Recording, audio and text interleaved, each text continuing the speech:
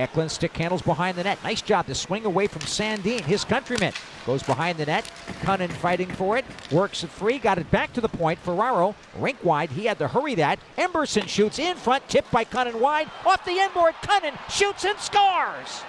Luke Kunin got his stick down as that puck got tipped wide. Came off the inboard and he jammed at it. And the puck trickled by. Sharks take the 1-0 lead. 11:40 of the first period.